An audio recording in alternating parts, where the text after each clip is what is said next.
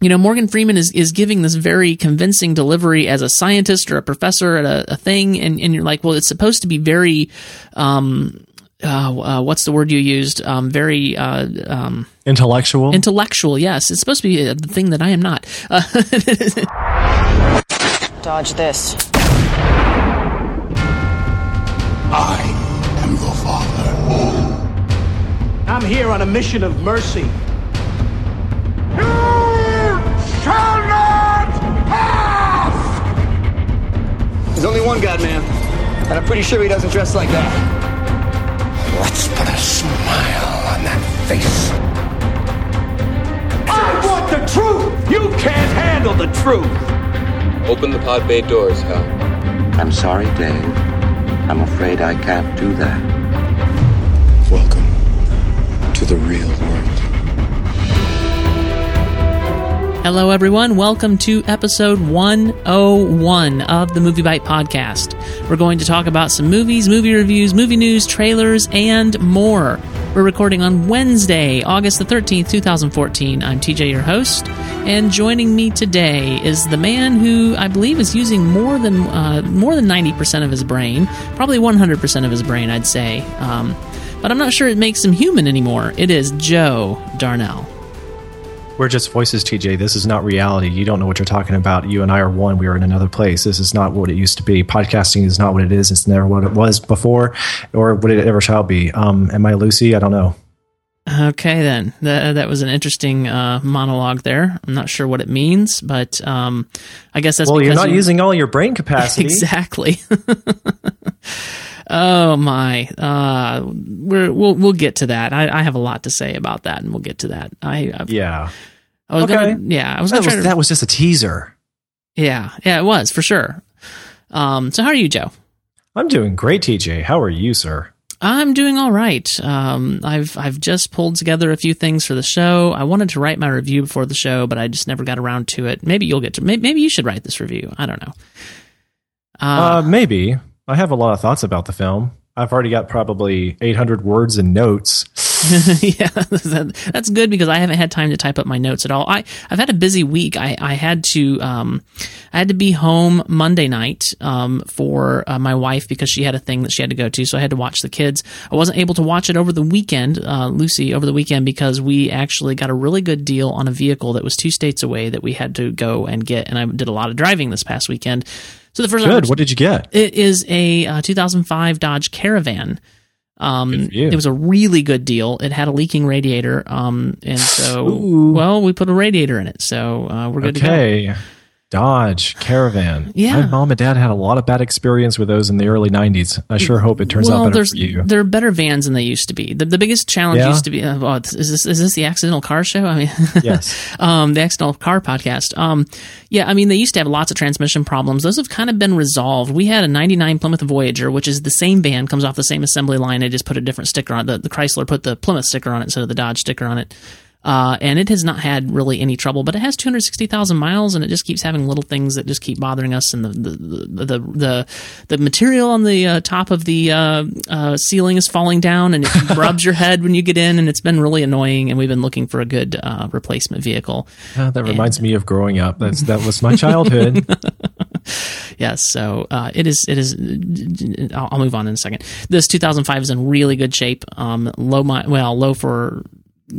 mileage for us, let's put it that way, and runs really well, and the radiator was the only problem. So anyway, that's what I was doing this weekend. So the first opportunity, that was what I was going with, that was the first opportunity I had to see Lucy was last night. I got home and prepared a few posts for MovieByte, went to bed, and went straight to work, and got home a couple hours ago and had to put some things together for the show, which we'll hear in a moment. So I have not had a chance even to write many notes. I've got a few notes about Lucy, but hopefully it's fresh enough in my mind that I can kind of bounce off of you a little bit, and I do have a lot of thoughts that I'm hoping that they will congeal. So good. Okay.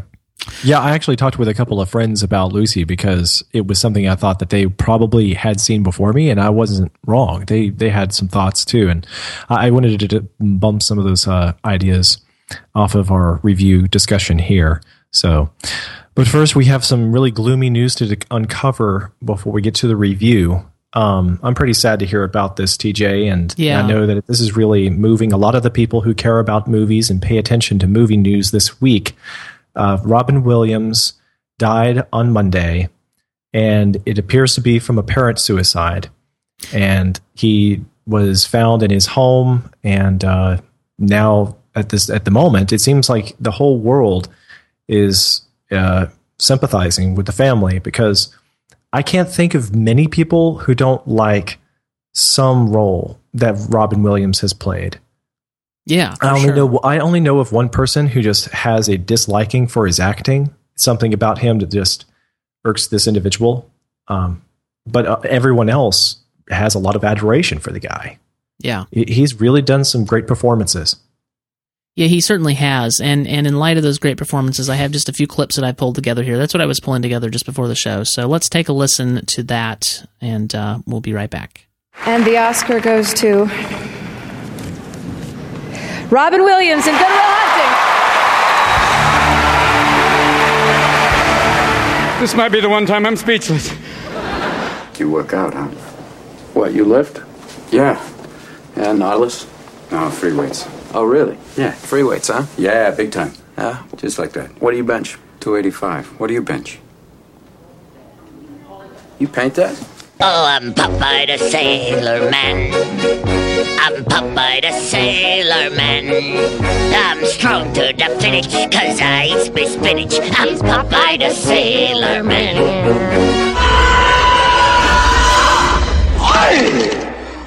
10,000 years will give you such a crick in the neck. Hang on a second. Whoa! Wow! Does it feel good to be out of there? Get out of there! Monkeys! Monkeys! Is he all right upstairs? He suffered a head injury a few months ago. Today we're going to be talking about William Shakespeare. Oh, God. I know. A lot of you look forward to this about as much as you look forward to root canal work. We're going to talk about Shakespeare as someone who writes something very interesting. Now, many of you have seen Shakespeare Done very much like this. Oh, Titus, bring your friend hither. But if any of you have seen Mr. Marlon Brando... No, but Shakespeare can be different. France, Romans, countrymen. Let me read. You can also imagine maybe John Wayne as Macbeth going, well, is this a dagger I see before me? Why do I stand up here? Anybody? To feel taller. No. Thank you for playing, Mr. Dalton. I stand upon my desk to remind myself that we must constantly look at things in a different way. Eat your heart out, you crinkled, wrinkled, fat cat. You're a very ill-mannered young man. Do you know that? You're a slug-eating worm. Come on, you can do better than that. Can't believe you're encouraging me. Yeah, show me your fastball, dust brain. You paunchy, sag-bottom, puke pot. You are a very poor role model for these kids. Do you know that? I bet you don't even have a 4th grade reading level. Hemorrhoidal suck navel. Well, maybe a 5th grade reading level. Boil dripping, beef fart sniffing, bubble butt. Someone has a severe caca mouth. Do you know that? You are a fart factory. Slug slimed sack of rat guts and cat vomit. Cheesy scab picked pimple squeezing finger bandage. A week old maggot burger with everything on it and flies on the side. Substitute chemistry teacher? Come on, Rufio, hit him back. Mung tongue. Math tutor? Pinhead.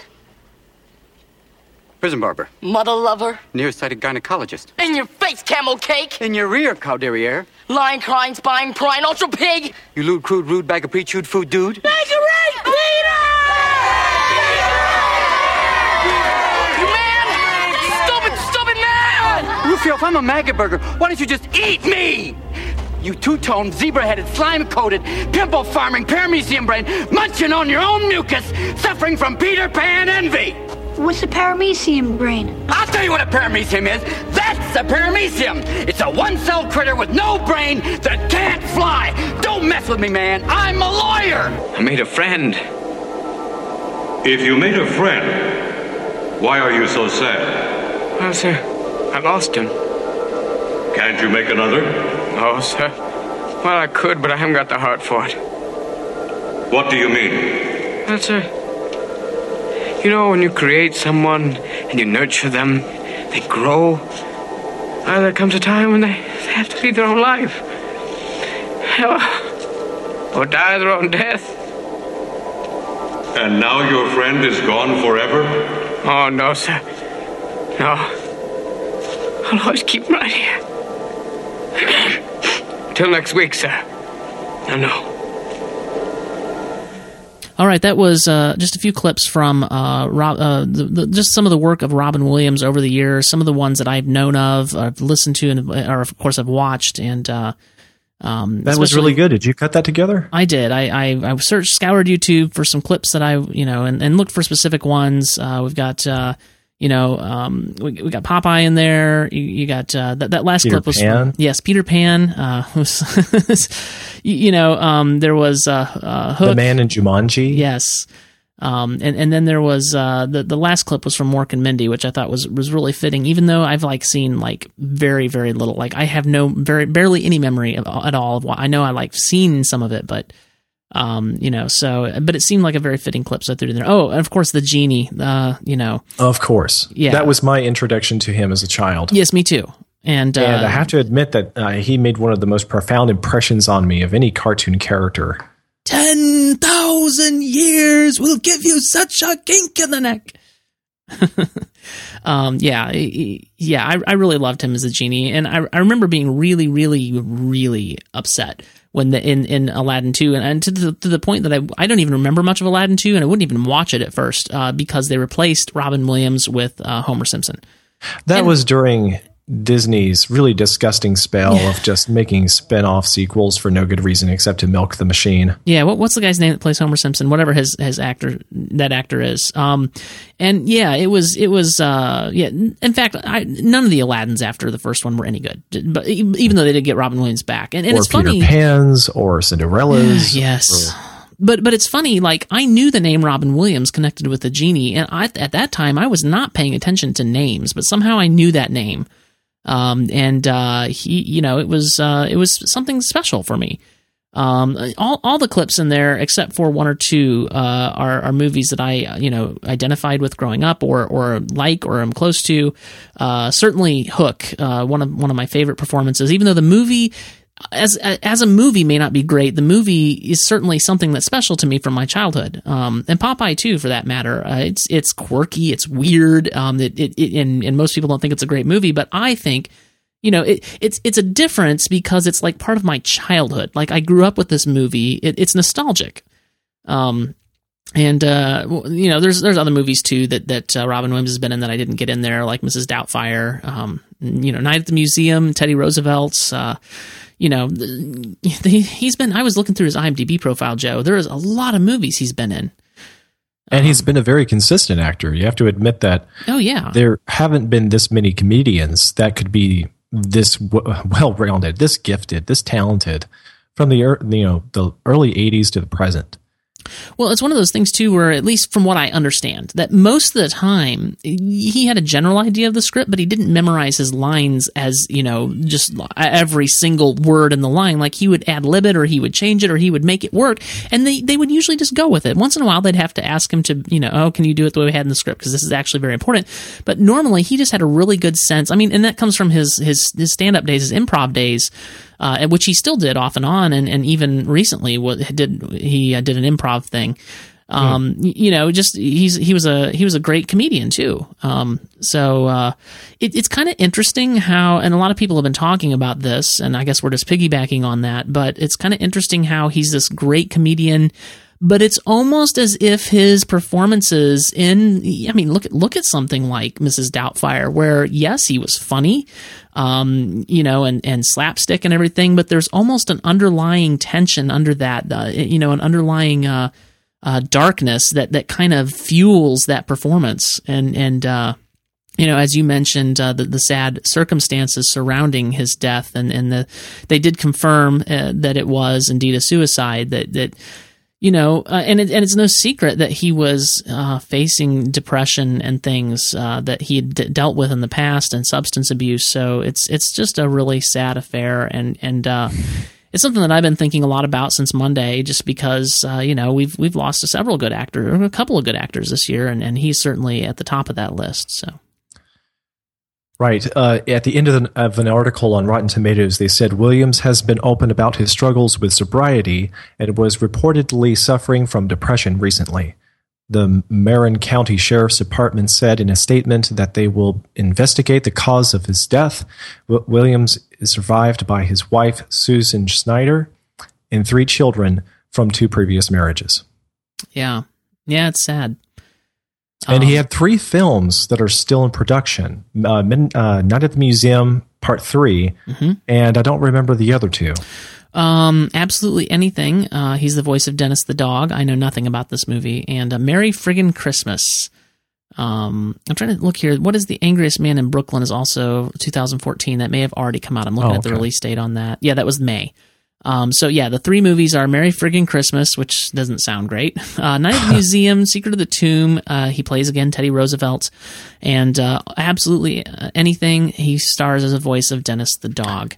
Do we know if these films were already through principal photography? Correct. Yes. They're all listed as post-production, which means that principal photography is complete. Now, obviously, he's a voice in the Absolutely Anything, so that's not a big deal either. And it is scheduled to come out in 2015 sometime. It stars Kate Beckinsale, Simon Pegg, Robin Williams. So I suppose it's an animated film, is what it looks like. Yeah, I'm not really seeing. sad. I'm not seeing a lot of information on that. Well, are you ready to move on to something else, or? Yeah, it's too depressing. I don't really want to, cut you off or anything. I'm just thinking that at this point, I think we'll hear a lot more about Robin Williams in the coming weeks, and I'm still absorbing its impact. He was a part of my childhood entertainment. Yeah, just one more note before we move on. Just in that kind of vein, I watched a clip of Conan, which I don't watch Conan O'Brien as a thing, but I tend to find clips of his show that I like, or especially if he has a guest on that I'm interested in or whatever. And so I clicked on the clip, when I saw it come around, of where he found out live on the show about Robin Williams, and it's the first time I've ever seen him stammer and stutter, and he was just kind of didn't know what to say. I think that's really just the general reaction, where I don't think any of us were really expecting somebody who seemingly was so full of life and happiness as Robin Williams to have taken his own life. So that's kind of the general reaction of everybody. And I don't want to, it's good that you're moving us on, because I don't want to dwell on it. But those are the last thoughts I have. So if you have any other thoughts, and then we'll move on. No, I'm ready. Okay, so the next story up is that everyone involved in Galaxy Quest is interested in a sequel. Yes, that's according to Jermaine Lucier over at Slash Film. It was come out in 1999. This is a film. It's interesting. Some really big Star Trek guys. I know a guy who we've had on the show in the past, Anthony Pascal of TrekMovie.com, has said it's the best Star Trek movie that was never, a Star Trek movie. Well, clearly it was a comedy. It's got Tim Allen, Alan Rickman, Sigourney Weaver. Correct. I can never pronounce that name. Sam Rockwell, Justin Long. Yes. I never saw this film. Have you? What? Honest to God, this film just never came up. I think I've heard of the name, but I probably got it confused for being some Sci-Fi Channel television show thing. Okay, and Joe. When I heard of it, I just thought, I'm ignoring that. Joe, oh my goodness, Joe. Wow, Joe, you've not seen Galaxy Quest? It just by looking at the cover art, it looks as bad as Mars Attacks. Oh my gosh. You have to see this movie. In fact, you were complaining about, that we're reviewing Teenage Mutant Ninja Turtles next week. Well, maybe you could get me to compromise and we could go with Galaxy Quest. Ooh, okay. I'm down with that. Or maybe we can do both. Because I expect to just rag on Teenage Mutant Ninja Turtles for about 15 minutes and then not have any more material. Oh, okay. We'll think about that. I'm not promising anything, but I would be up for reviewing Galaxy Quest. I haven't seen it in, a couple of years. It has its flaws, but it's a fantastic movie. Okay. And it came out in 1999. 1999 gave us several good movies, according to Jermaine. Certainly, it gave us The Matrix, which was a wonderful movie. I don't actually recognize many of the other movies that he mentioned. Obviously, Fight Club, being John Malkovich. But this movie, it's certainly it's definitely a parody. There's no doubt about that. It's a parody mostly of Star Trek, but a little bit of Star Wars and sci-fi in general. And obviously, you got Sigourney Weaver in there. Sam Rockwell, of course, is known for his comedy. Justin Long, who is better known as the Mac ad guy. I'm a Mac, So he must have been a kid back then. Yeah, and of course, Tim Allen. And it's just a fantastic movie. It kind of sneaks up on you, and it has a really good, solid. What would you say, story? Even though it is funny and it is humorous, it really kind of sneaks up on you and grabs you, with a story. Well, now you said it's sort of parodying sci-fi, but would you say it's actually very closely parodying any given one? Star Trek. Okay, so that's for sure. Okay. For sure. There's a line. There's several lines like this in the movie, but there's one particular where they, Sigourney Weaver and Tim Allen have to go through and get to a certain part of the engineering, and there's chompy, crushy, stompy things, and that's what Sigourney Weaver calls them. She goes, "Why must there be chompy, crunchy, I'm gonna die," and Tim Allen's like, "Because that's the way it was in episode, 94 or whatever it was." I forget the exact line, but. Oh wow! Yeah, I mean, so the premise. I don't want to give too much away because I want you to see it. But I mean, I think this much almost anybody should know. The premise is that these were actors in a television show, much like Star Trek, and it got canceled. But then aliens picked up the actual broadcast and patterned their entire society and their ships and everything after the broadcast, thinking they were real history of Earth. Well, it seems like this is almost a surefire thing now because the producers, the director, and the main cast are all talking about the sequel, even if it was something as lighthearted as interviews for MTV. And, just seeing as how you already got the producer and the director talking about it, it seems like there's a good chance for the sequel. But they've been talking about it for years, Joe. I know that everybody keeps talking about them wanting a sequel, but nobody ever does one. And that's what's frustrating. I mean, it's not really up to the producers or the directors. It's up to the studios who own the IP. And I said, and when I posted this link on MovieByte, I'm like, why hasn't this happened yet? And who do I need to bribe to make it a thing? Because I really think that there's something there to work with. I would really be happy with that. Interesting. Yeah. Well, in other news, Turtles tops Guardians with 65 million. Yes, it does. This was reported by Lindsay Barr at Entertainment Weekly. Turtle powers does exist after all. The heroes in a half shell surpassed industry and analyst expectations by more than 20 million, raking in an estimated 65 million in its first weekend in theaters, with an additional 28.7 million from 19 international territories. Teenage Mutant Ninja Turtles, which cost 125 million to produce, has earned 93.7 million globally. No wonder Paramount has already announced plans for a summer 2016 sequel. Yes, this does not make me very happy. And the worst part is that Guardians of the Galaxy took second place this weekend. It is Guardians' second week, and Turtles did not make as much in its first week as Guardians of the Galaxy did, but it's still disappointing that even in the second week, Guardians of the Galaxy took in less than the heroes in a half shell. But you got to remember, go ahead. Turtles were a part of everybody's childhood from the 80s, and whereas Guardians of the Galaxy is a product of the 80s, and we're just seeing it come out now to the mainstream to really hit it big. So it seems like anybody and everybody who was, growing up in the 80s and early 90s, they watched Ninja Turtles. I remember seeing those toys at every yard sale. It seemed like everybody had the video game even.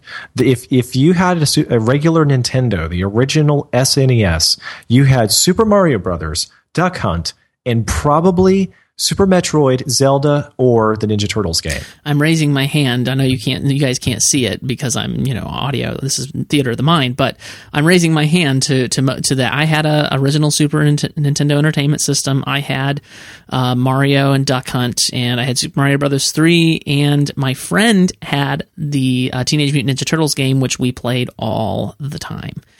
And it's funny, I've watched Teenage Mutant Ninja Turtles. I don't remember much about it, and I didn't watch it religiously, but it was certainly, a part of my life, and I don't remember much about it, and I just never, I don't know, I'm just not drawn to this movie as a nostalgic thing. But maybe it will be nostalgic, but it just doesn't look like the type of movie that would be nostalgic. It looks like a modern day telling of the 80s Turtles. I don't know. Well, I find it interesting. Our friend Michael Menkoff, who's done productions with me for Movieology's podcast, he says that he really liked the Ninja Turtles movie. He's looking forward to the Guardians film. He hasn't seen it yet. And apparently it was a childhood favorite of his too. And he thought the film is better than the critics are making it out. And that's saying something for it. I'm a little bit more interested in hearing just that.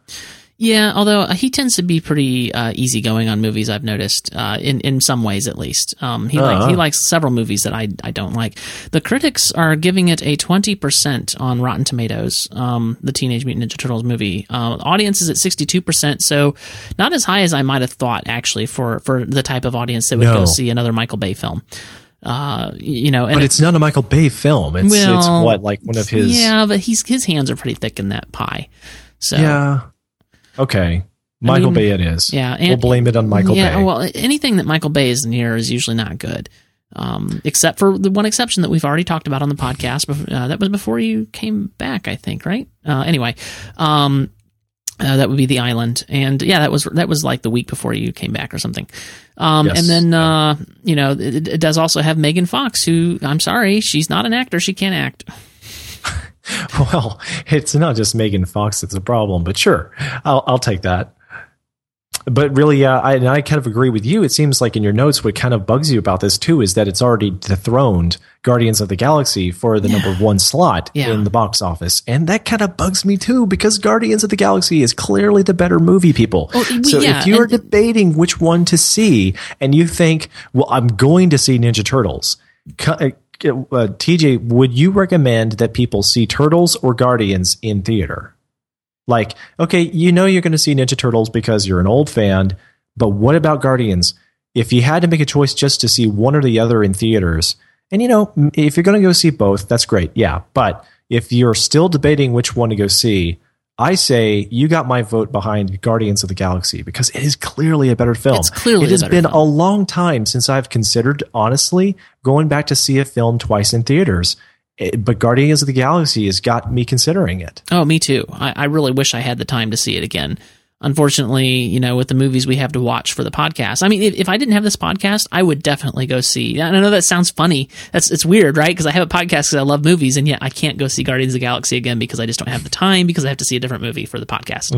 There's a witty joke in there somewhere right now. Clark Douglas would be giving us to that. He would, wouldn't he? He would. Yes.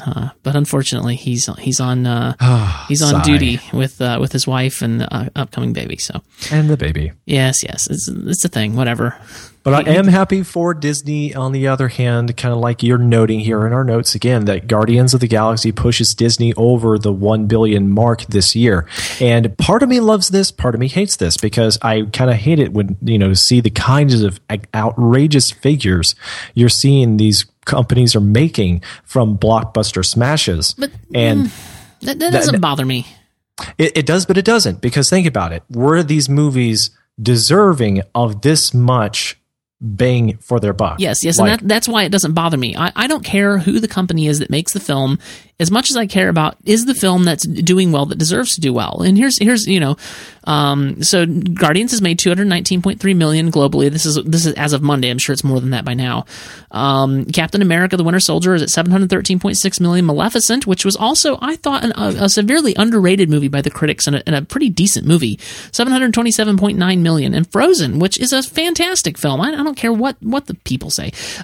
Frozen is a fantastic film, and it earned $1.27 billion worldwide. So yes, Disney is the man or whatever, but you know what? They've made some really good films here, and those films deserve to be doing as good as they're doing. No, see, that's my thing. Like, I don't ultimately mind that it's a company like Disney that's raking in bukus of dollars. What bugs me is that not one of those films is a film that you or I have given 5 stars for 5 stars. And I think that that's true with the widest audience. Everyone pretty much says, like, hey, they can admit that they're a huge fan of Frozen or the Captain America Marvel movies. But no one is giving these films to 100% 2 thumbs up. Yeah, right? Okay, but here's the deal, Joe. I hardly ever give out a 5-star. In fact, I don't know that I've ever given a 5-star to any film that I've ever seen in the theater. My 2 5-stars that I know of are Star Trek II: The Wrath of Khan and The Matrix. And so for me, it doesn't have to be a 5-star film to be considered a really good film. Captain America: The Winter Soldier, 4.5 stars. Frozen, I would give 4 stars. I know we haven't reviewed it on this show. I don't remember what I gave Maleficent. It was like 4 stars. Sure. And Guardians of the Galaxy, what didn't I give that 4.5? I think I did, or 4 or 4.5. I gave it 4. I think I did give it 4.5. Oh. Okay, yeah, I don't remember. Well, Mikey gave it 4.5, then you gave it 4. Then yeah, I think that's what it was. And that's the thing. Like, I'm okay with this. This is fine. Okay. Yeah. All right. Fair enough. I can understand where you're coming from. And I kind of feel like, at least ways we know that we're getting another Guardians movie, and that's really awesome. Captain America deserves another sequel, and that's very cool. Yes. So I'm not going to make a big deal about it. I'm just saying that, like, if you could come across a studio that put out 5 incredibly great films that were getting 4 stars or more consistently, and you heard they topped $1 billion in the month of August, then I would feel like they kind of deserve it. And even though these are very fine films, I would not say that they deserve this much box office attention, in spite of the fact, you know what? You know what it really comes right down to?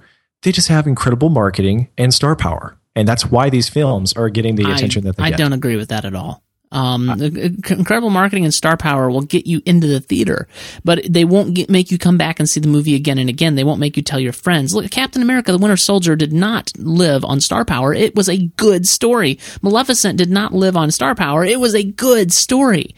Frozen did not live on star power. It was a good story. Guardians of the Galaxy, again, definitely not star power. It was the story. It's all the story, Joe. Okay, you say so. I understand where you're coming from. I'm not trying to poo-poo on really good entertainment. I'm just saying that there are other minds out there who appreciate the fact that, yes, Frozen is really good, and it does a lot with a lot of revisited material. But at the same time, I've seen, girls, kids, moms and dads that were flat out bored with the film. And I can understand where they're coming from as well. Which film? Frozen. Oh, my gosh. Anybody who's bored with Frozen needs to get a life. No, maybe the problem is they have one. No, are you saying that you're one of the people? No, bored I'm Frozen? not. Okay, no, I'm not. But they made their arguments, and I could understand where they were coming from. But okay, I mean, to each his own. Some like hot tea, some like coffee, some like stale coffee, and some like fresh coffee. Whatever. Hey. Why don't we change the subject and stop arguing? Let's talk about X-Men: Days of Future Past Extended Cut coming in 2015.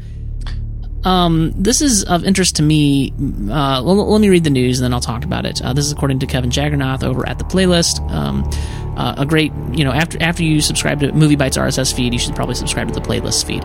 Anyway, even with home video sales continuing on a downward trajectory, Hollywood seems bound and determined to follow the same playbook they have used since the early 80s introduction of the VCR. So even though X-Men: Days of Future Past will be available digitally on September 23rd and on Blu-ray on October 14th, Fox has just announced that you're better off not bothering with either if you want the extra bells and whistles. We want the extra bells and whistles, though? Well, here's the thing. Last month, franchise producer Lauren Donner Schuler mentioned that a director's cut of X-Men: Days of Future Past would be coming later this year.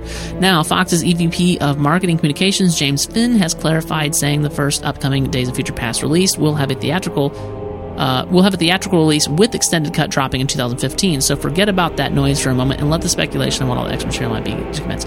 My issue with this is I want the extended cut, and the studios are withholding it from me because they want me to buy it now and then buy it again when the extended cut comes out. Well, I'm not playing by that game. I'm going to wait. That's frustrating me. Yes, and I do want the extra bells and whistles. I like to get the bells and whistles on movies that I liked. And I want to see the director's cut because I know some of the material that was dropped for the theatrical cut that I want to see that's going to be in the extended cut. Rogue was cut from the from the final theatrical cut, and I want to see more. I want to see her in the film. Well, I guess she was actually in the end of the film, but she had a little bit bigger part in the story, and I want to see more of that. And there's several scenes that I know that will be in the extended cut that I want in that extended cut, and I'm going to wait for it. Fair enough. I can totally understand why. You're a huge fan of the entire franchise, pretty much, right? I really like the second film in the franchise. The first film is okay. It kicked us off, and it was good for what it was. It was early on in the, I believe it was 2002, if my memory serves me right. It was early on in the superhero kind of, coming of age story, if you will, for movies. And back during the Sam Raimi Spider-Man correct, films. Yes. And so it's not quite up to the same, what would you say, level of what we see now. But then along came, and it was fine. I'm not saying it was bad. It was fine. It had its issues. X-Men 2, X2 was a really, really good film, and up until X-Men Days of Future Past was my favorite X-Men film. X-Men 3 was terrible, and then the Wolverine movie was not as good as I would have hoped. X-Men First Class was kind of a revival, and it was fine, and it was great. And then you've got X-Men Days of Future Past, which is probably my favorite X-Men film. So that, yes, all that to answer your very simple question of, am I a fan of the franchise? This is why I have a podcast, Joe. I like to. Well, the question I was going to ask, though, was for the people who have just seen one or two of the X-Men films and missed the side films for Wolverine and the like, do you think that they can still really appreciate Days of Future Past? Or would they really need to see them all? If you've seen X-Men and X2, you're good to go. Although you will get more out of them if you've seen all of them. Okay. But certainly, because that's my story. The first two are the only two I've seen, and I saw the first half of the Wolverine film. You should probably see First Class too. Actually, yeah, you'll need to see First Class. I'm sorry. Wait a minute, I forgot about that one. I actually reviewed that one a few years ago, and I really enjoyed it. It's okay. Yeah, it's fine. Yeah, I mean, it's not super awesome, but it was good. Yeah, I mean, I'm a completionist, as I've talked about before on the show, and so I have seen the entire X-Men franchise, but I wish that there was some way that X3 did not have to exist in the franchise, but it does. Thinking about First Class for a minute, something that I really enjoy is historical fiction, and I don't care how crazy it is. Usually I'm just a little bit partial to it, and it didn't matter that they were superheroes or that they completely, changed the direction of, history itself by how they doctored it up. It was rather engaging. I mean, I'm a sucker for that kind of thing. Yeah. No, I get it. Yeah, and we don't see that kind of thing very often done effectively, so it was kind of cool to see it coming out of superheroes. So anyone who can, I would recommend, catch that film, because that sort of is the origin story to the past story in Days of Future Past. So yeah, and I definitely like revisionist history, if you will. I don't like it as when you're actually teaching history, but as far as movies go, when they make things different. Obviously, the past of X-Men of the X-Men universe is different from our past, and that's fun. I like that. You get to see a similar world, but it's different. Obviously, the paths diverged somewhere. Right, and that's fun. Anyway, the reason I'm bringing this up, though, is because these studios need a new model to operate on, and they're operating on this old one, and they're just trying to nickel and dime us, and why don't they just release the extended cut already for us? It's just frustrating to me.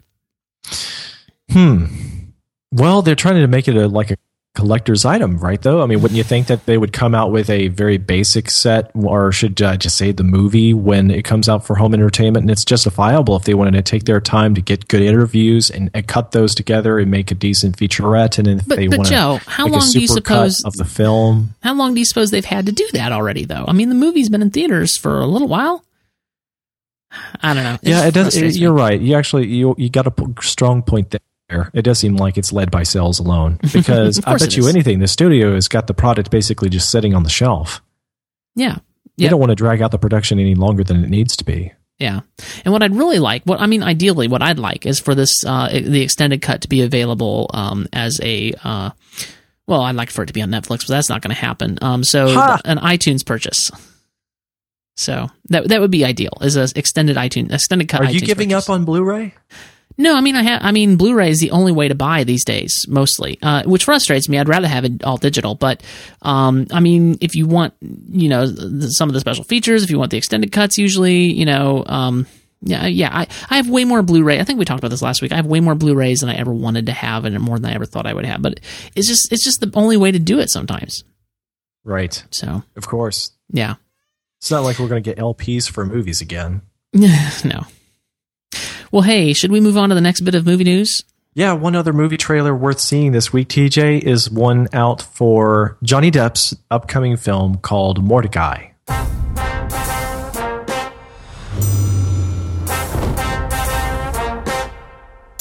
The minute you walked in the joint, I could see you were a man of distinction, a real big spender, good looking, so refined.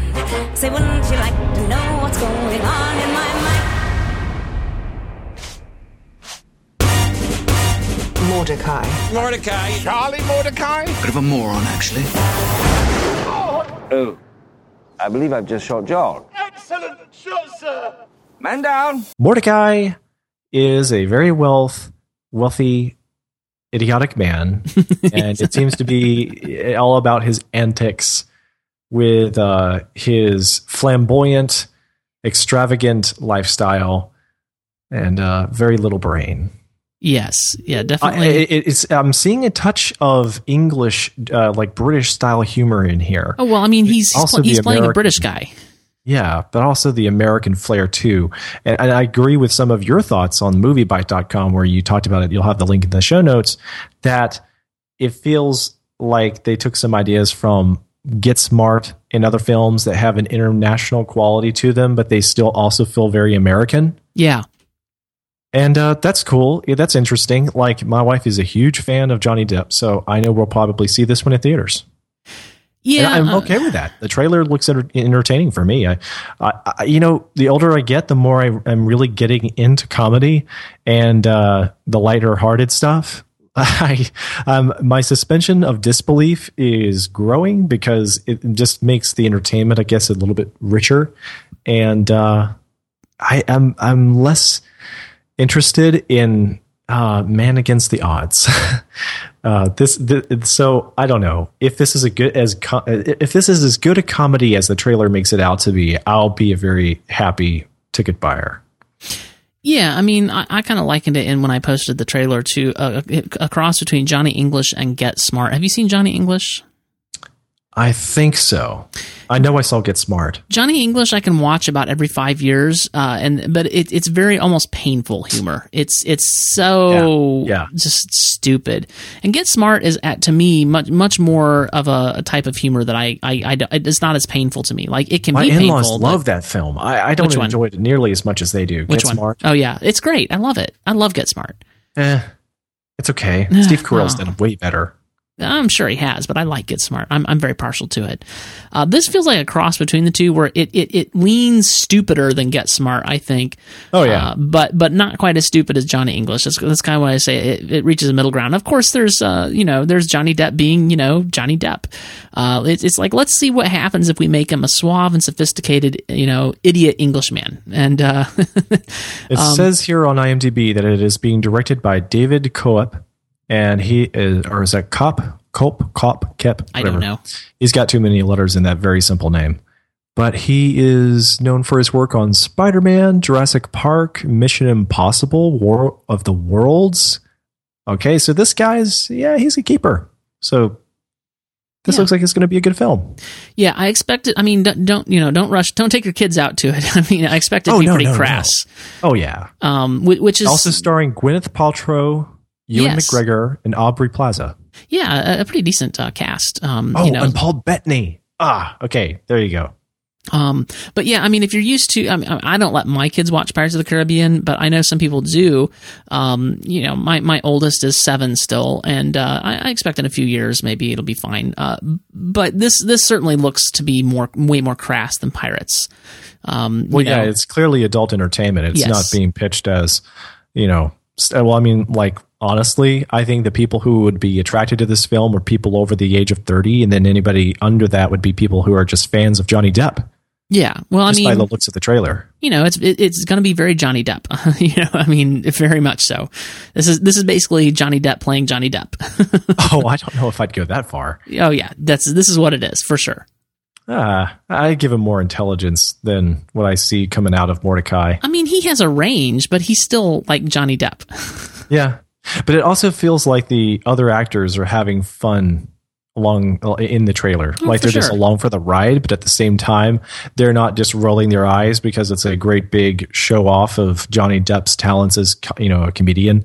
But it also feels like they're actually enjoying themselves along the way. It's like they're self-aware. They know what their place is, and even so, in their presence in the trailer, I felt like they were giving me a good vibe. So that's Mordecai. And when is that coming to theaters? Let's see. I already closed the link. Did I put it in the link? February the 6th, which is, it's not traditionally a great time, but we've been seeing a lot of shakeup. We've been seeing a lot of shakeup in that formula. We need to talk about that a little bit more sometime. We should. It's one of the more interesting changes that is going on in Hollywood. Well, I mean, I think we talked a little bit. Did we talk about it with Guardians? Because this is certainly a shakeup too. Well, that was something that Fizz alluded to, and I think that we've also alluded to it in the previous episode. But yeah, it's something that I'm beginning to see as well. And I think that if we did a little digging, I bet you there was something that we could probably talk about, because it used to be, well, we won't talk about it now if we don't have material, but I'm willing to bet you that we are onto something. Yeah, no, I mean, and we're not the only ones noticing the trend. Like, I feel like studios are saying, why do we have these lulls? Why do we wait to release until here? Why don't we put out our good movies here and just reset people's expectations? Let's not dump stupid stuff like what was that one that was it earlier this year? I don't even remember. Jeremy Renner and the red-haired English girl. Let's see. Hansel and Gretel, yes. And it's just let's not dump our stupid movies in February. Let's actually put a good one out and see what happens. So yeah, Hansel and Gretel. I'm trying to think of the girl's name. Gemma Arterton. That's who I was thinking of, who played Gretel. And Jeremy Renner played Hansel. Famke Janssen. So anyway, yeah, I mean, there's definitely a shift going on in the in that kind of thinking. So I really don't have more to say about that. Me neither. Mordecai trailer. Go check it out. Thank you. Yes, Mordecai trailer. It's good. Watch it. Yeah. All right. So we have a review. It's time. Yes. Let's talk about Lucy. I used to be just like you, vulnerable, uncertain, frightened of death. Then everything changed. Only 12 hours ago. Please, we can't. I don't know anything. I haven't done anything. I'm begging you, please. We slipped a packet of something very special into your stomach, and you're going to transport it for us. Comply with the rules, and nobody gets hurt. I'm not in the mood.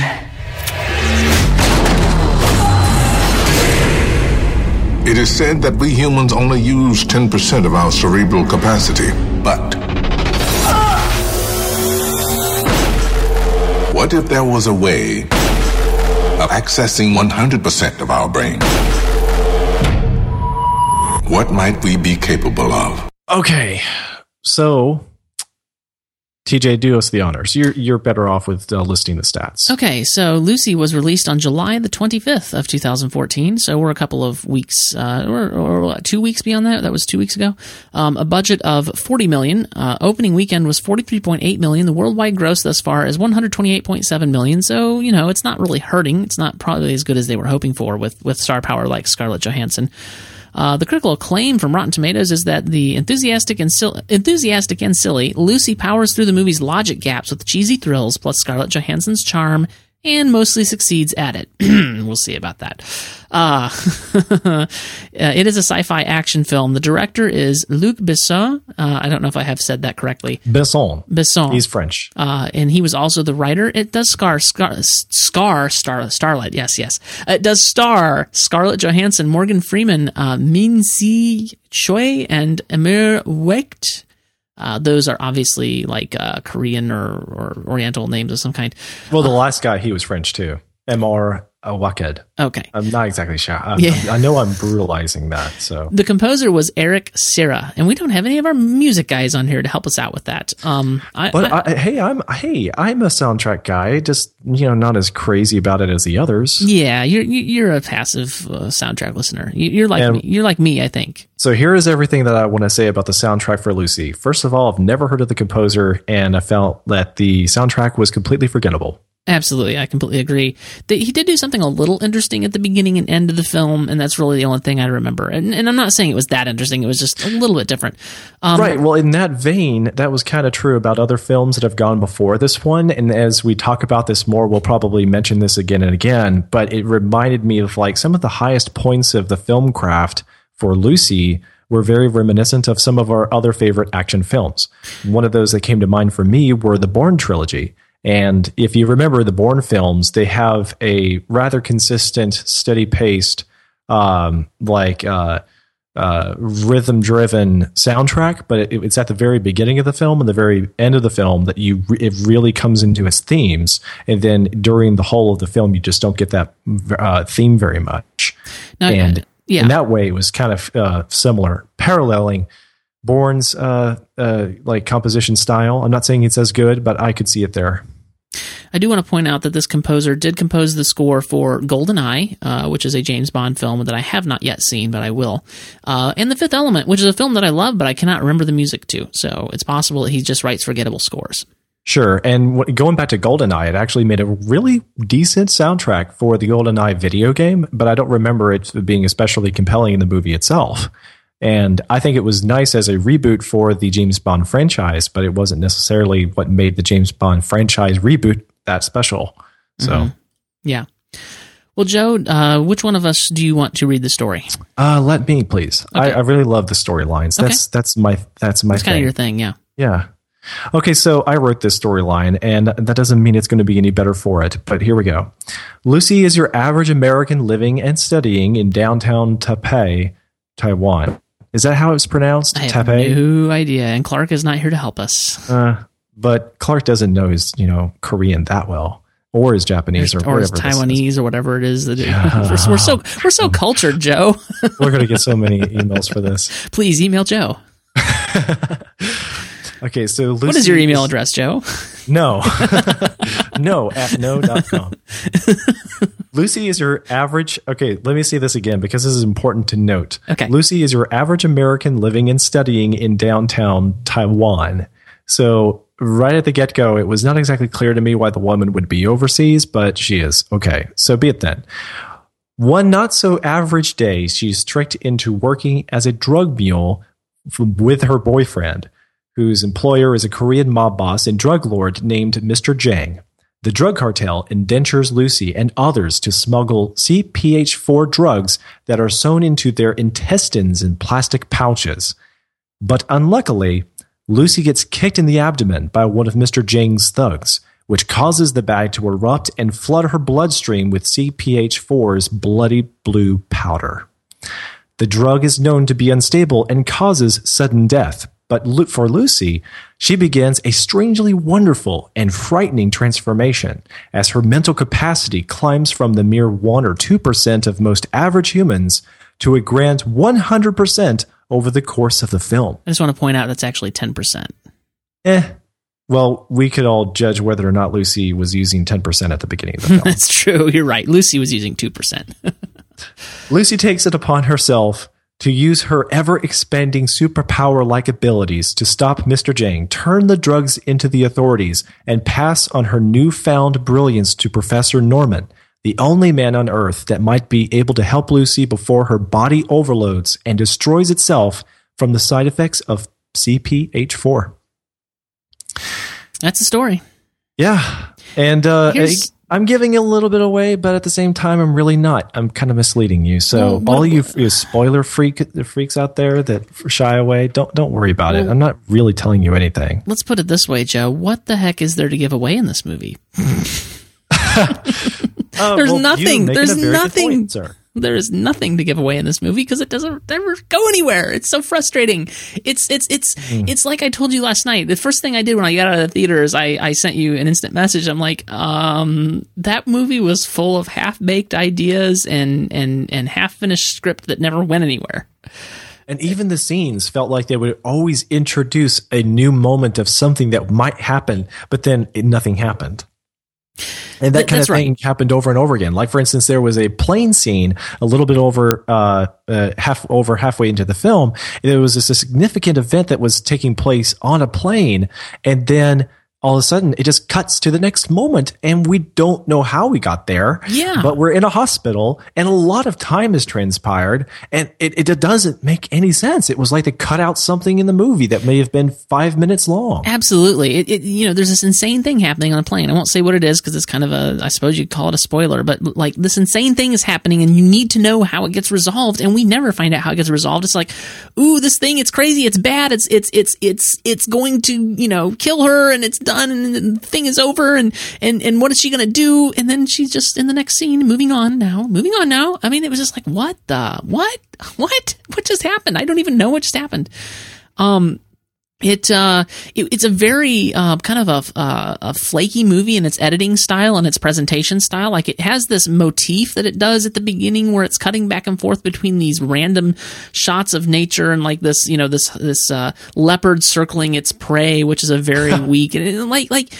You talk about on the nose, like it's like you see this thing that's about to happen, and then you're seeing this thing in nature that would say, "Oh, this is the allegory that we're going for." Get it? I mean, it's just really bizarre. I don't know. Did you feel that way about them? Yes, I totally agreed. Like, when I saw that it was so much on the nose, it was like documentary footage of a leopard attacking and killing another animal. I forget what those were. Antelopes? Not exactly. But anyway, but at the same time, it was like, okay, well, apparently there might be like a ongoing metaphor that we see throughout the film using nature here. And maybe that actually turns out to have something to do with Lucy. But as it turned out, it was only for that one scene. And the rest of the film never went back to that gimmick. Right. And there was no other corollary. It didn't even make it, that motif didn't even finish out the first act. Like, they kind of just gave it up and like just stopped using it. And like, if they had found some way, like, I kept expecting, this is really weird, but it's going to tie in some way. Like, they're really going to make this work. And I suppose we can talk about this now. What kind of attracted me to this film. And unfortunately, I started seeing the reviews. I'm like, oh, man, because I really was looking forward to this film in the beginning when I was seeing the trailers and stuff. And none of this, by the way, I would argue very heavily that what we were promised in the trailer is not what we got in the film. I don't even know where to go with this. So I was drawn to this movie for some of the themes in the film, or what we were promised as themes in the film, like this average girl who takes this drug and is transformed into a superhero, but she's slowly losing her humanity, and she's got to figure out how to deal with that. Well, the movie never really gives us good answers for that. Like, you remember when we were talking with TJ and Fizz over the last two films that we talked about this question of, is there a problem for films that don't really resolve anything or give answers to anything that they introduce as real problematic situations? And the argument can be made from some people that, the world is just chock full of questions and problems, but answers are few and far between. So it's only natural that the movies should follow that order.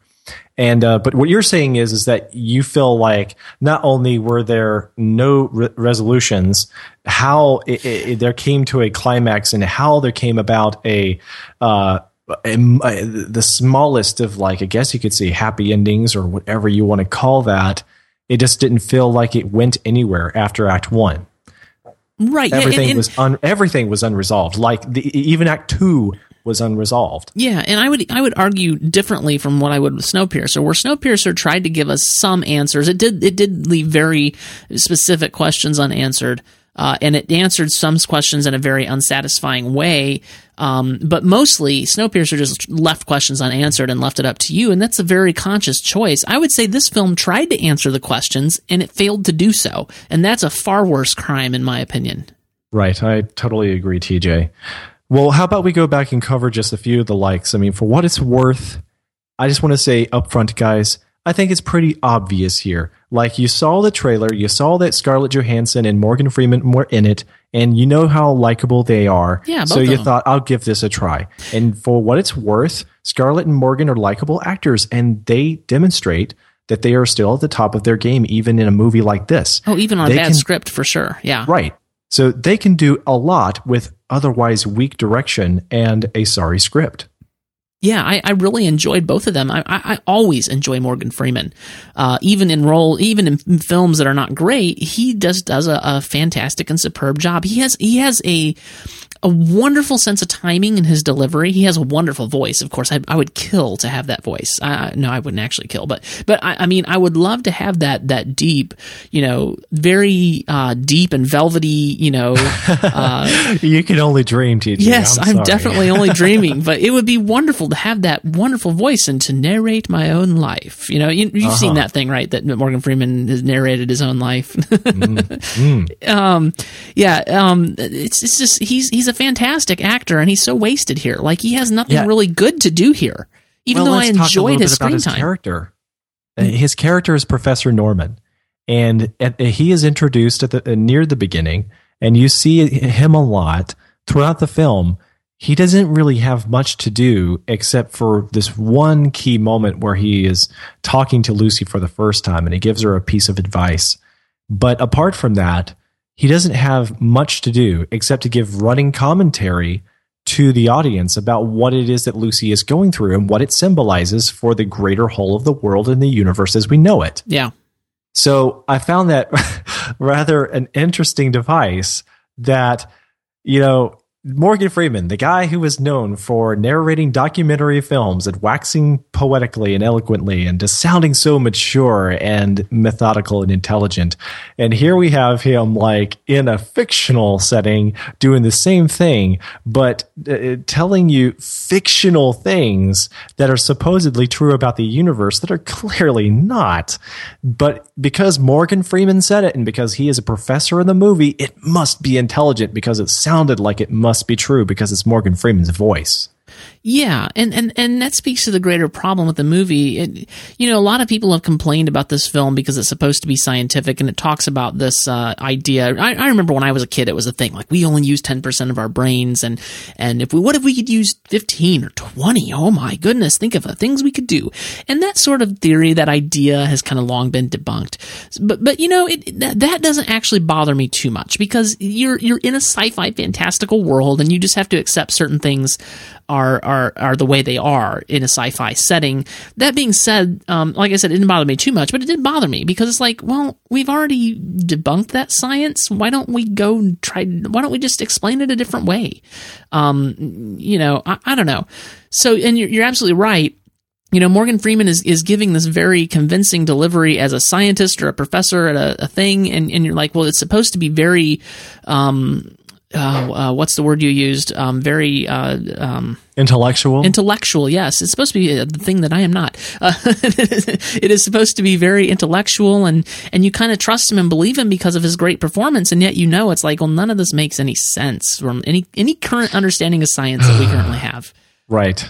Well, and I grant you, though, it's actually born out of a bunch of hypotheticals and theories that go back to philosophy more so than science. The problem here is that a couple of philosophers have got together and they've put together this ideal that is basically something that is a worldview that is called materialism.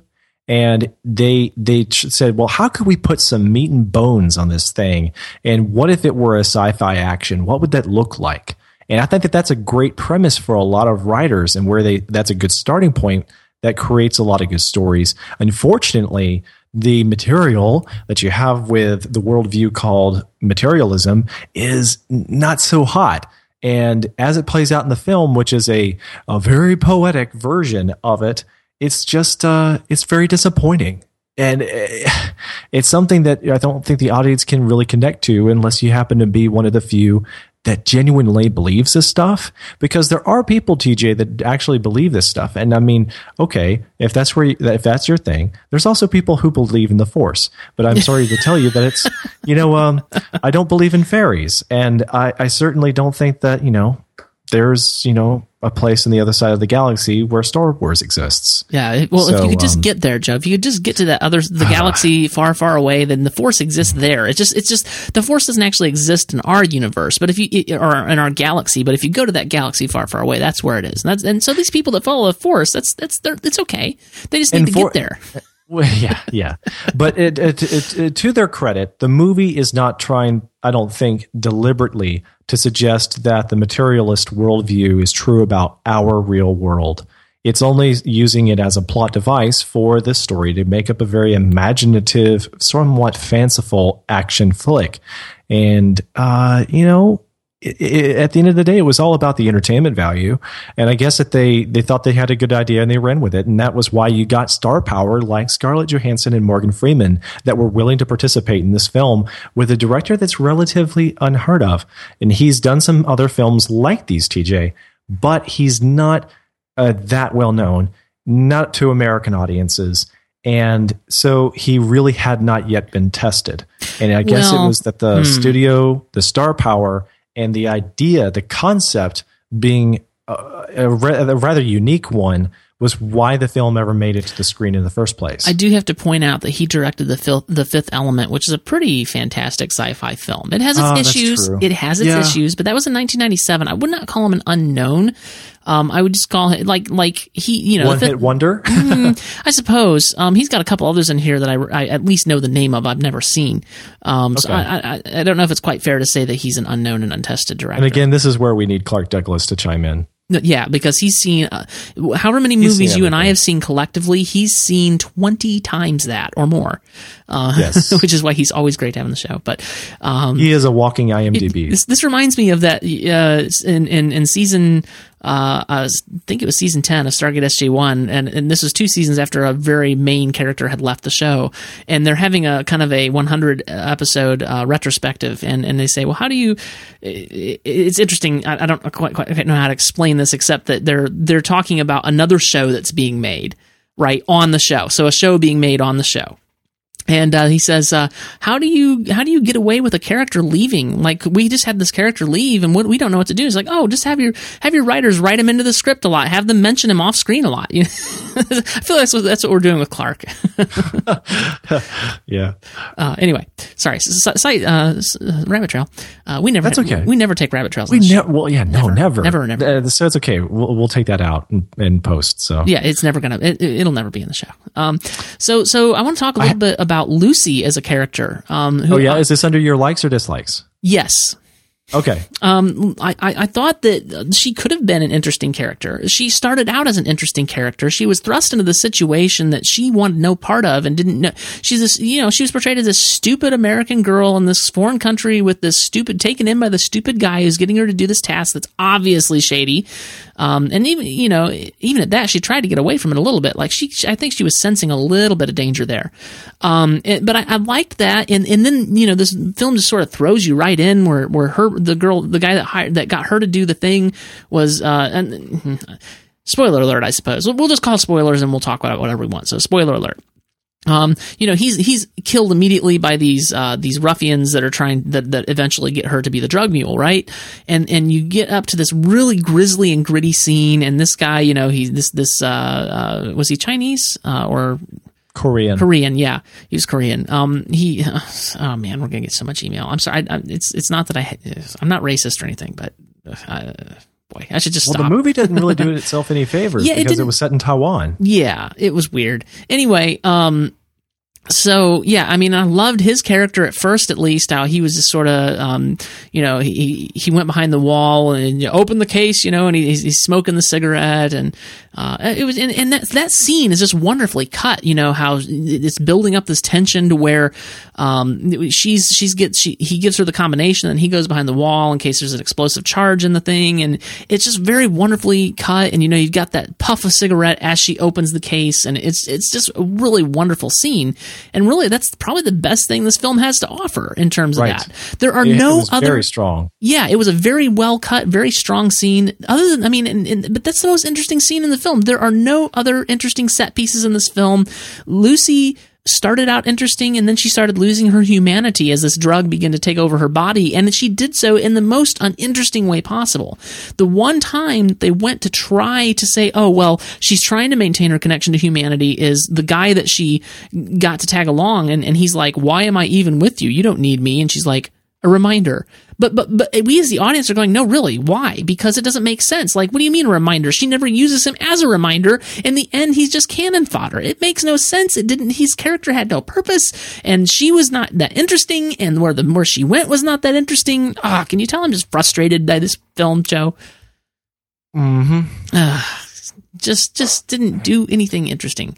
Okay, but here's the real disappointment with Lucy, is that if you're going to present this character that has a lot of personality at the beginning, and then she gains mental superpowers so that she is able to change the shape and form and purpose of matter to look like any other sort of like living creature, or she's able to basically control time itself and where she is in the world, in the universe as we know it, that she's able to break the ideas of like gravity and the need to breathe and all these other things. Ultimately, you'd think that ultimately they would use all these special abilities to do something really interesting and remarkable. But two things happen here. One, Lucy doesn't know what to do with all these powers except to try and save herself until she gets good advice from Professor Norman. Well, and in fact, she kills several people that she didn't have to kill. Yeah. And when she gets this advice from Professor Norman, it's like off the cuff. It's his first suggestion. She's like, hey, Professor Norman, I'm brilliant now. What am I supposed to do with all this brilliance? And I'm about to die. But what should I do with this? I can blow everybody's minds, but what should I do? And it's like she doesn't know. Even though it's very plain, she's already confessed that she's read everything that Professor Norman has ever written in just a flash on her computer. So, and she says that she could, quote it from memory. So surely she's already got the answer in there somewhere, right? You would think. Like going back to Bourne Identity, that guy didn't know what he knew, but whenever he was put into a difficult situation, all of a sudden his action skills would come back to him and he would understand his training and he was able to use it from muscle memory. But with Lucy, she doesn't have any of that kind of like special knowledge and training. However, her brain capacity here, TJ, she's basically, okay, think about it, people. The whole human history, for all of our discoveries and inventions and epiphanies all combined, you can imagine for yourself where we are today. It is the sum total of human knowledge, experience, and communication, the good and the bad and the ugly. Okay, by the standard of the movie, all of that we have done was done with less than 10% of all of our brain's capacity. With Lucy, when she's asking Professor Norman what she should do with herself, she's well over 40% of her capacity. And that should tell you that she should have all kinds of answers and insights into the world that we don't have. But for all of that, she doesn't have anything with all that special knowledge. Yeah. That was so disappointing. Not too bright for Lucy's advanced IQ, people. Yeah, and I just had a problem with, if she's advancing, getting all this knowledge, like, why is she just going around killing people in cold blood? What about that makes, I wanted to explore more, like, why is she losing her humanity because of this? She's not a very smart person for a smart person. It makes no sense. And ultimately, the story is about her becoming a god, if you will. And that's just not interesting. It's just not interesting. Speaking of the godlike quality, it's not. It's like you said. It's not interesting because there doesn't seem to be a good use for it. It doesn't actually do the story any favors. There isn't. It's not like Lucy is seeking transcendence. No, it's not like she wants transcendence or that she's trying to evade transcendence. It's not like she's trying to go on to a better place and she's trying to benefit humanity in another way. It's just that it is what it is and it's what's happening. And Lucy doesn't really have an opinion about it, except that she's curious with knowledge itself, and that comes by way of matter. So she's okay with the fact that she is becoming like electrons and cells, and she's not going to be a human as we know it anymore. And supposedly, TJ, this is what would happen to everybody in the human race if we all got that to 100%. Apparently. What? But TJ, she can only maintain her new state of being as the God as we know it in the material universe by basically thriving off of computer technology. Yeah.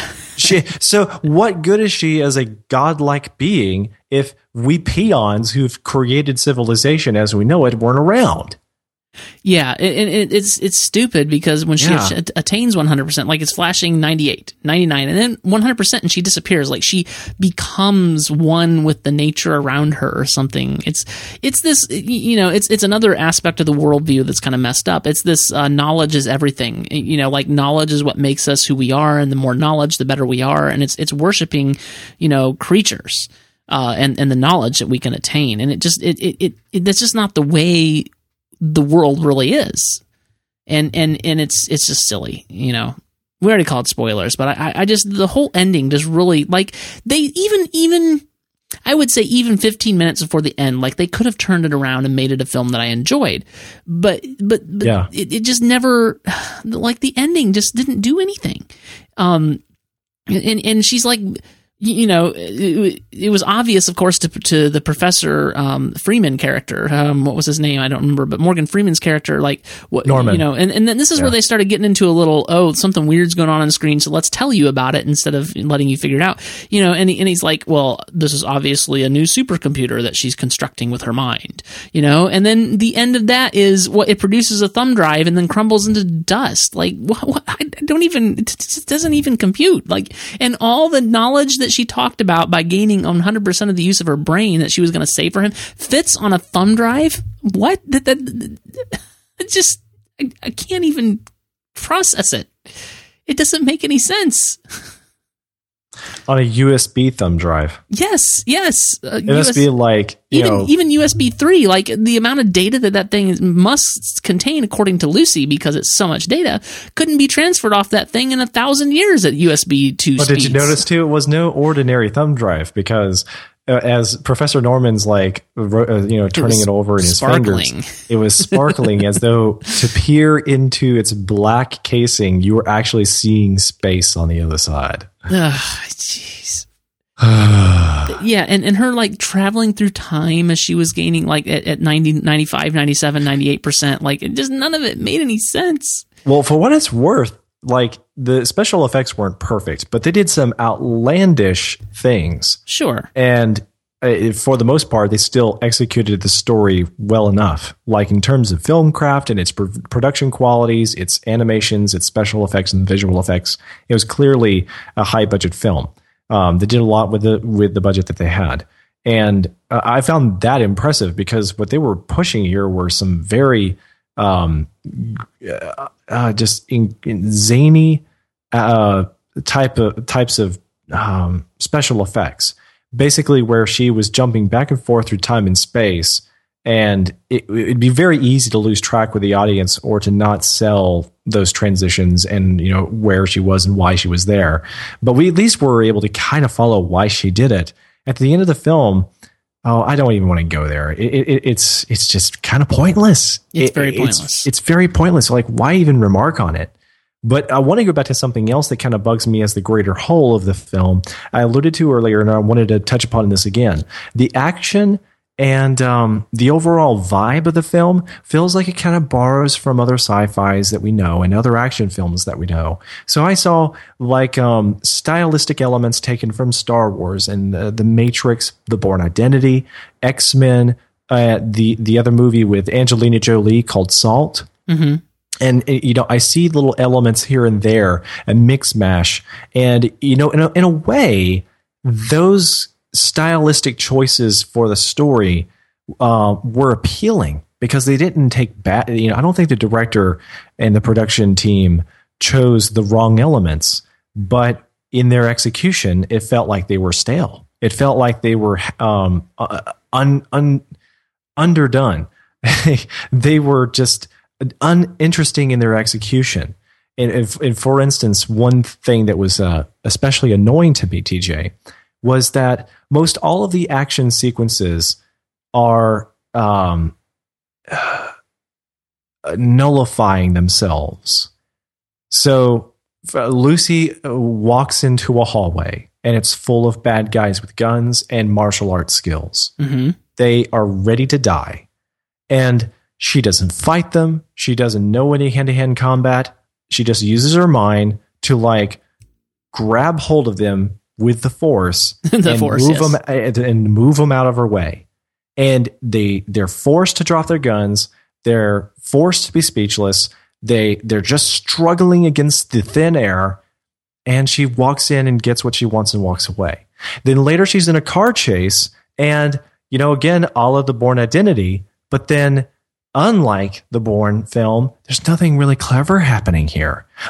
All she's got to do is use her brain power to know how to manage the car effortlessly and literally shove all the other cars in the road out of her way.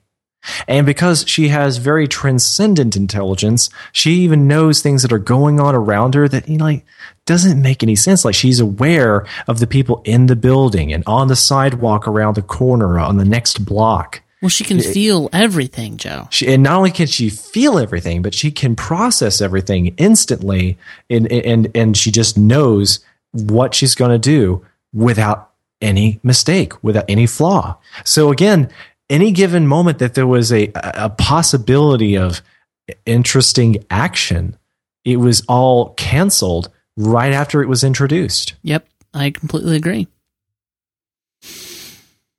I'm depressed.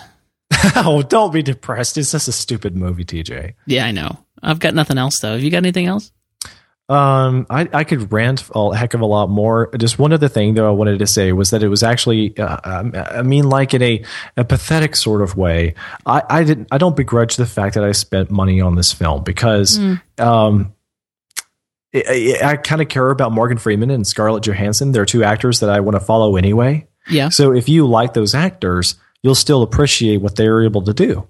And another sort of characteristically likable thing about the film that I think that you agree with me on is that there was a very strong sequence at the beginning of the film that was rather long, where from the moment that Lucy's boyfriend was tricking her into helping him on his job, all the way up to the point that she's got the CP4H4 in her stomach and it starts to break open. That was a rather long scene.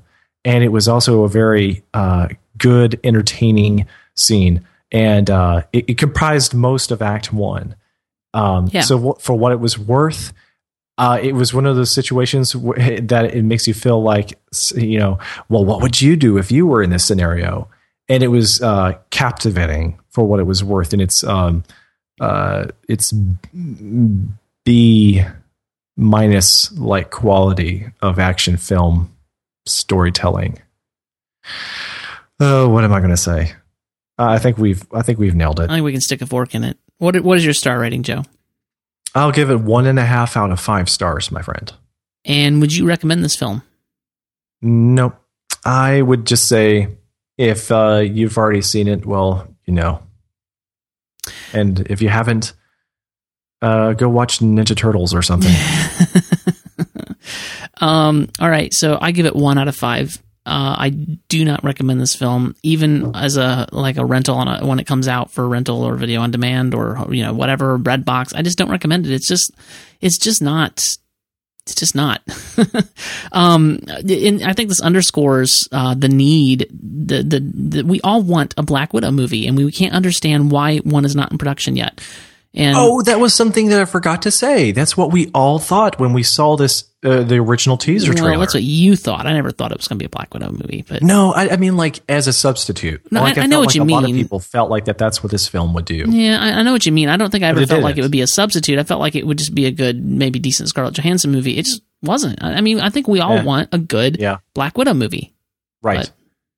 But, yeah. Sure. We're still waiting. We're still waiting. Come on, Kevin Feige, give us that Black Widow movie. We'd love to have it. I want to know more about Black Widow's past. I mean, there's a deleted scene floating around from Captain America 2 that kind of alludes to some stuff that she's been through that the Robert Redford character tells her about and says, "Are you sure you want this public? Think about this and this and this." I would like to know more about the Black Widow character and what she's been through. I think that'd be interesting. Agreed. All right. Well, IMDb gives this movie, the users rate this movie 6.6 out of 10 stars, and Rotten Tomatoes, the critics are at 63%, and the audience is at 48%. So the critics do like it more than the audience, but not a lot. And that's really all we have to say about Lucy. Terrible film. Don't ever want to see it again. Next week, we're going to be talking about either or and Teenage Mutant Ninja Turtles or Galaxy Quest, or maybe both. I don't know yet. Joe, you and I will talk about this as we have time, won't we? Okay. Yes, let's. All right, and in the meantime, Joe, people, now that you're back on the show, you've come back to life. You've come back and you're here with me every week. And people might want to know where they can follow you at and keep up with your work. You've come back to life and you're writing on Joe you tell us the URL. My website is joedarnell.com. Thank you, TJ. I really appreciate the effort there. And you can also catch up with me on Twitter. I am _Joe Darnell. Right, which is different from I don't remember what your username used to be on Twitter, but it's new now.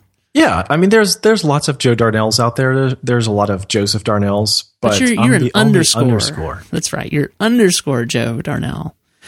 Well, if you want to follow me on Twitter, you can do that at TJ Draper Pro, because I am a professional. Just remember, TJ Draper Pro. That's where you can follow me on Twitter. I'd love to get your feedback on this episode. If you have any, you can tweet it at me or at MovieByte, MovieByte, and we will get that feedback. You can also go to facebook.com/MovieByte and leave comments and reviews for us there. You can see all the articles we post and all the different various things. Leave comments on articles on the website as well, or on podcasts even, and interact with us that way. I will get notified whenever that happens. So we'd love to hear from you. We'd love to get your feedback, and I just like interacting with the listeners. So feel free to drop us a line. We have several that we interact with on a regular basis, so we'd love to add to the fold in that way.